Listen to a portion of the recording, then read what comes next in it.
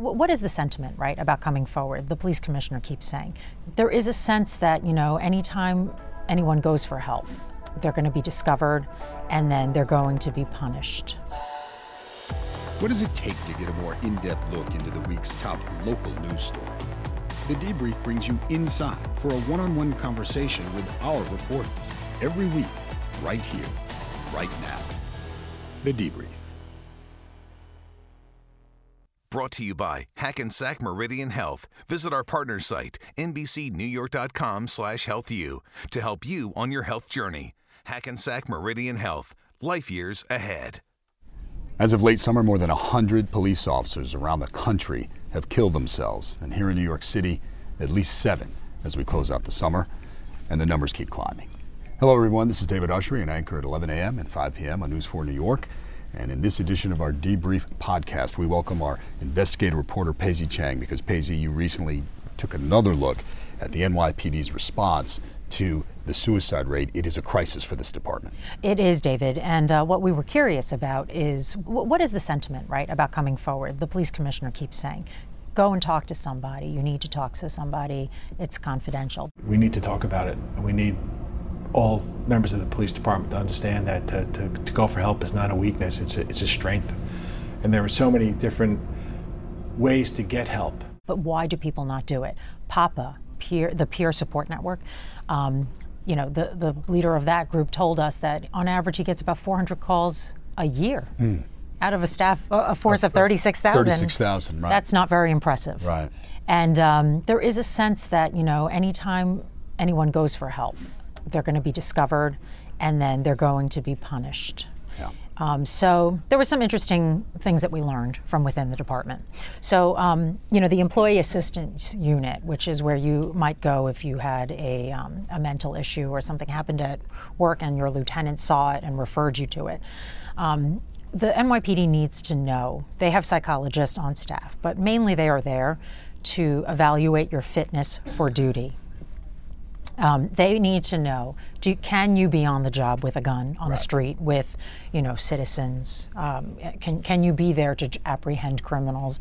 Or do you need to be on restricted duty? Now, restricted duty is different than modified duty. Restricted duty is sort of, you can't do everything that a police officer can because of a physical ailment or a mental issue.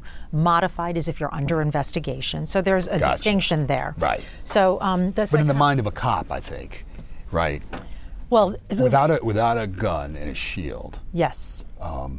It does something to them, at least so they tell us. They tell us it makes them feel like they're not cops, right? This isn't what they were out to do. And when you are on restricted duty, there's a limited number of tasks for you to do. And so we talk about in our story the Viper unit.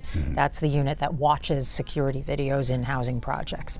Very often, that's where they put cops on modified duty, cops that are under investigation.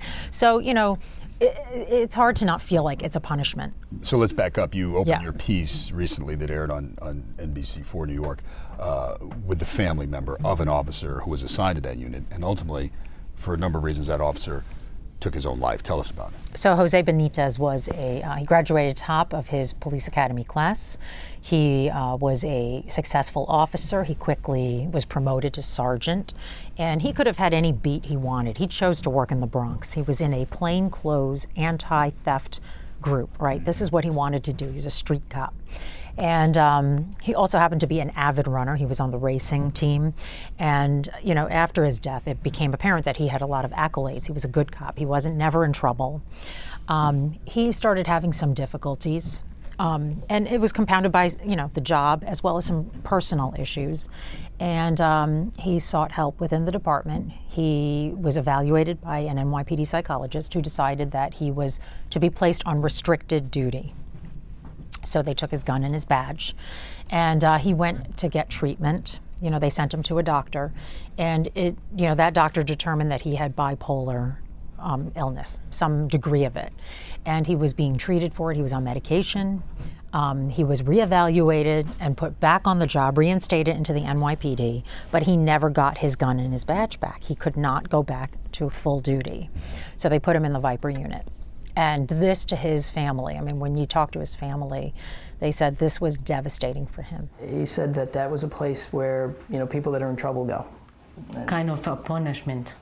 He felt like he was being punished, and that this was a way to punish him for coming forward with, his troubles, which, of course, is, not, the NYPD has only a limited number of places to put officers who can't be on patrol, right? There are a lot of places that they can put you. They can put you in an administrative job, at a precinct, just anything that doesn't include patrolling. You can't have a firearm and no enforcement duty. So Viper was one place that he was placed. But, after he died, they sued the city for his death. A lot of information came out, and they interviewed the NYPD psychologist who evaluated him. And she said that even though she evaluates his fitness for duty, that's all she does. She doesn't treat him for his mental problems, and she also doesn't get to decide which assignment he gets. And so the family was saying working in Viper on overnights really messed with his sleep schedule, which is what the doctor had said. He needs to have a steady sleep schedule. This is going to help with the illness, along with the medication. And they argue that, putting him on overnights on this really, in this unit that was so undesirable, contributed to his stress. So this was a few years ago, Patsy. What do we know about the department's procedures and policies since then? Well, we just spoke to First Deputy Commissioner Benjamin Tucker, who said that he has a working group that consists of officers as well as mental health professionals and doctors, and he has already made some changes. So, they are looking at, he said, if we take your gun away on restricted duty, we don't necessarily take your badge. We take guns and shields. Maybe we don't need to take the shield, so we're looking at that as a possibility. If they let officers keep their badges, they can at least still do some enforcement and investigative work, but it still remains inside, away from civilians. It remains to be seen if that makes any difference, but that's one thing that they have changed. Right. We sat down with Commissioner O'Neill after, I don't even know how to refer to it, a first round we had 3 in a week, I believe, or 2 within 48 hours. And he said even his thinking has had to evolve. Yeah. But the department wants to get the message out there. This is not a sign of weakness, but a sign of strength to step forward and say, look, I may need some help here. But whether that message gets through is still a challenge. Yeah, so people we've spoken to, including Dr. Frank Dowling, he's a psychiatrist, a medical advisor to Papa. He treats a lot of officers, privately. He says that, you're really going to need an evolution in thinking, not just in terms of the NYPD, but really in the city in general. And something that he mentioned that was so interesting is that, the rough statistic is that 1 in 6 New Yorkers probably could, use some help with their mental state, right? And if you were going to project that onto the NYPD, that number's probably 1 in 3. By the time they finish a career, probably 12,000 or 13,000 of those 36,000 could benefit from talking to a professional. Just based on the exposure that they have to traumas, an officer could see more trauma in one day, in one tour, than any of us could see in our entire lifetime. Yeah. And so he said it's very important to talk about these things that they experience and they see, because what you see can be imprinted in your mind. These types of exposures over the years likely changes someone's brain physiology. He's a big proponent in officers being able to talk to someone. If officers didn't feel like they were going to get their guns or badges removed, or the other problem is, we only think about this in terms of a global view, but for the average officer, they're thinking about a couple things. Let's say they work in a command that's 30 minutes from their house, right? That's pretty convenient. Yep. Maybe you could take the subway there. You don't have to drive. Right. If you are on restricted duty, they could put you anywhere else in the city. In the 5 boroughs. So if you're working in the Bronx, let's say, and suddenly they transfer you to Staten Island, you'd have to drive. All of that is like extra money that you're going to have to spend out of your own pocket, time away from your family, and also when you're on restricted duty, you don't make as much overtime. And it takes a toll on you emotionally. Takes a toll on you emotionally. And so there's a lot of practical things that happen when you go on restricted duty that I think the department is, at this point looking over. Right. I think the takeaway from your latest story on it seems to be that with the first deputy commissioner now, And this recent spate, again, we've said 7 so far in 2019. And so many in such a short amount of time, right? In such a short amount of time. And many of them, according to those who knew them, gave no indication that they were struggling. Well, that is the danger too. So a lot of experts say it's not the officers that come forward to ask for help that you need to worry about. It's the officers that don't.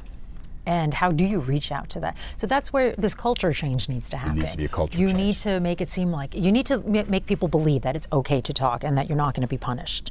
And so one of the things they want to do is follow the model that they did in Los Angeles, the LAPD, and put peer counselors at the precinct level. You know, so that, you know, you're not going to 1PP to look and talk to someone, right? You go to 1PP, everyone's going to know what's happening, right? Like, what are you doing over here? Why'd you make the trip out there? If they're at the precinct level, then it's just somebody else that you're talking to. And then there's all these like groups that have sprouted up, just peer networks, retired cops. Someone else we interviewed in our piece, Melissa McCoy, her fiance committed suicide back in 2012. Also a total surprise. Were there any warning signs? No. And that's the surprising thing, because she would talk to her family, she would talk to me. When she died, she found medical receipts for a therapist, but a different name, a totally different name. So she was trying to get help, but even then in secret. She was using a different name, and that is really common, apparently, among officers. And so she has started her own little network on Facebook. Hey, reach out, you know, call me if you need. And a lot of times it's just, you know, even if it's just to talk to somebody who might understand what you're going through. Right. It helps.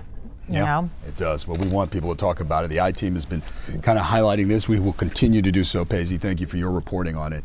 And we want to share this number with you, the National Suicide Prevention Lifeline. It's 1-800-273-8255. That's 24/7. It's free. It's confidential. Pick up the phone. 1-800-273-8255. Again, Paisley, thank you. We'll look forward to your follow-up reporting on this issue. I'm your host, David Usher. We want to thank our producers, Jesse Edwards, Liam McBain, and Ben Berkowitz from the NBC New York Digital team. We'll see you next time on The Debrief.